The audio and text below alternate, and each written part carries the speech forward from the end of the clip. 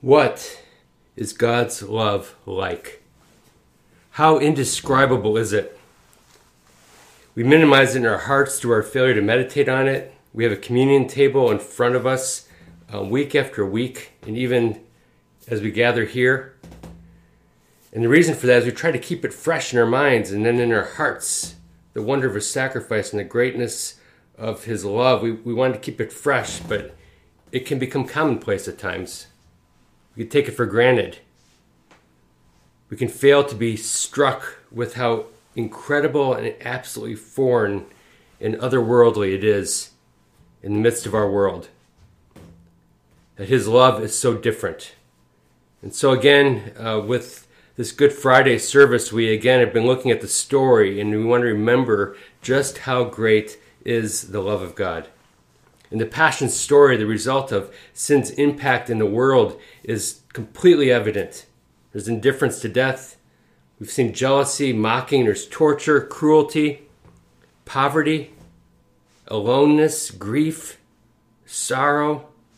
In the midst of it, people grasping for power, blood and tears and wailing, darkness, hopelessness, even gloating. And on it goes. And these continue today as well. So what does love look like in that place? Each of the Gospels tell us that there were two others crucified with Jesus, one on either side.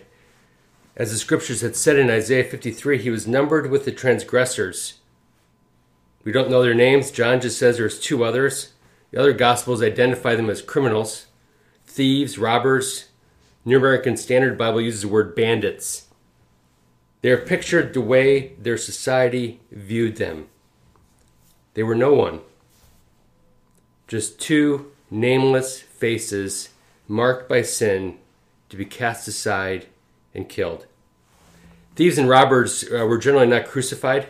The actual word describing these men would be better rendered as revolutionaries or insurrectionists. It can mean evil men, and it often referred to those who would cause riots, but in the process of causing the riots, they would use the opportunity to murder and plunder. It's quite likely that these two men were partners of Barabbas, and they were guilty of insurrection and murder just as Barabbas was.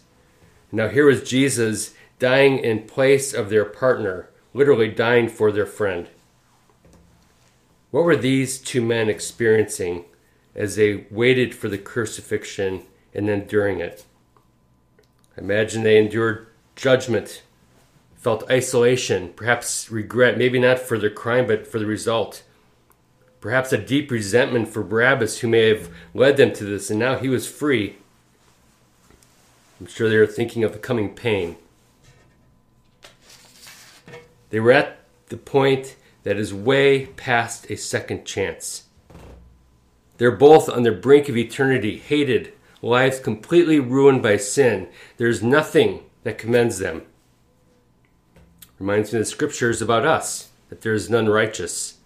All we like sheep have gone astray. All have sinned. All fall short of the glory of God. The Gospels say they were crucified with Him. Their crucifixion was a death without meaning, had no positive outcome or purpose. There's nothing in it but purposeful humiliation, torture, and death. Hebrews 9 says it is appointed unto men once to die, and then there's judgment. So it's the end for these two. They are not coming off those crosses except as lifeless bodies. And how do they respond to this horrific moment in time?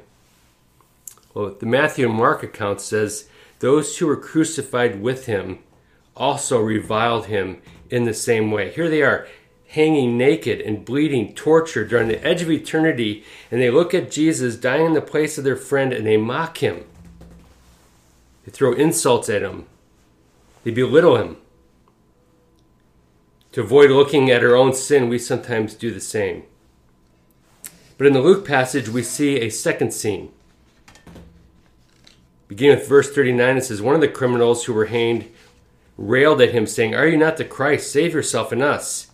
But the other rebuked Him, saying, "Do you not fear God, since you are under the same sentence of condemnation?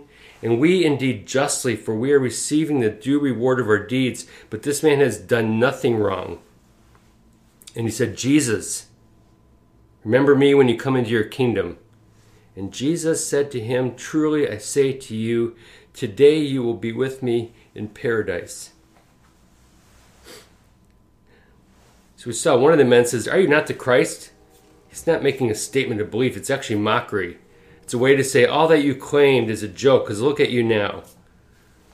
But the second man doesn't do that. He stops mocking. He stops reviling. They had been up on the crosses for a long time. What had happened with this man? Perhaps they had been yelling at other people and mocking Jesus, and eventually they were just worn out. The blood had been flowing out. They're having trouble breathing. Their mouths are dry from dehydration. Their voices are giving out. They're in the stages of shock. Maybe there was an hour that they just hung there in silence and in pain. And for this one man, in that moment, suddenly the realization of his sin, of eternity, of his corrupted life begins to set in. And it's clear he knows something of Jesus. The truth begins to wash over him. Do you remember when that happened to you?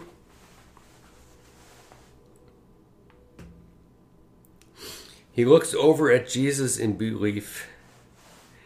Could there be any hope for him? Could there possibly be a love that great, that impossible, that amazing? The answer is yes. Jesus speaks this short, incredible, assuring promise. I tell you the truth, today you will be with me in paradise. Absolutely incredible.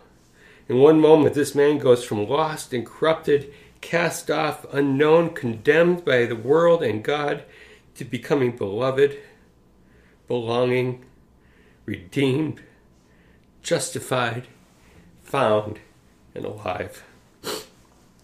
This is the kind of love God has.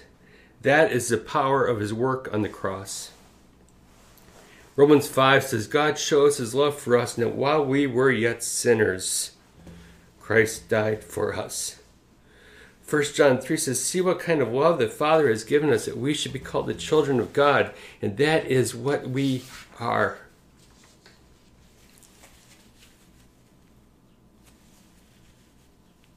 So as we prepare to gather around the table of redemption, the table that symbolizes and pictures the love of God, first of all, give thanks. Give thanks. All of us were that criminal on the cross, every one of us. But if we have believed, we are redeemed and beloved and forgiven. So give thanks. And then second of all, give praise. We're here to worship our God and our King, who in the midst of torture, carrying all the judgment of the world's sin, forsaken by the Father, dying, extends his love and attention and rescue to one single sinful man who looks to him. That is the kind of God who deserves our praise, our song, our lives, our worship. Let's pray. As we remember this dark night, we do give thanks. We do give our praise because of what it brought. Or give us a deeper glimpse of your indescribable love. And fill our mouths with thanksgiving and praise for it. And it's in the wonderful name of Jesus that we pray this. Amen.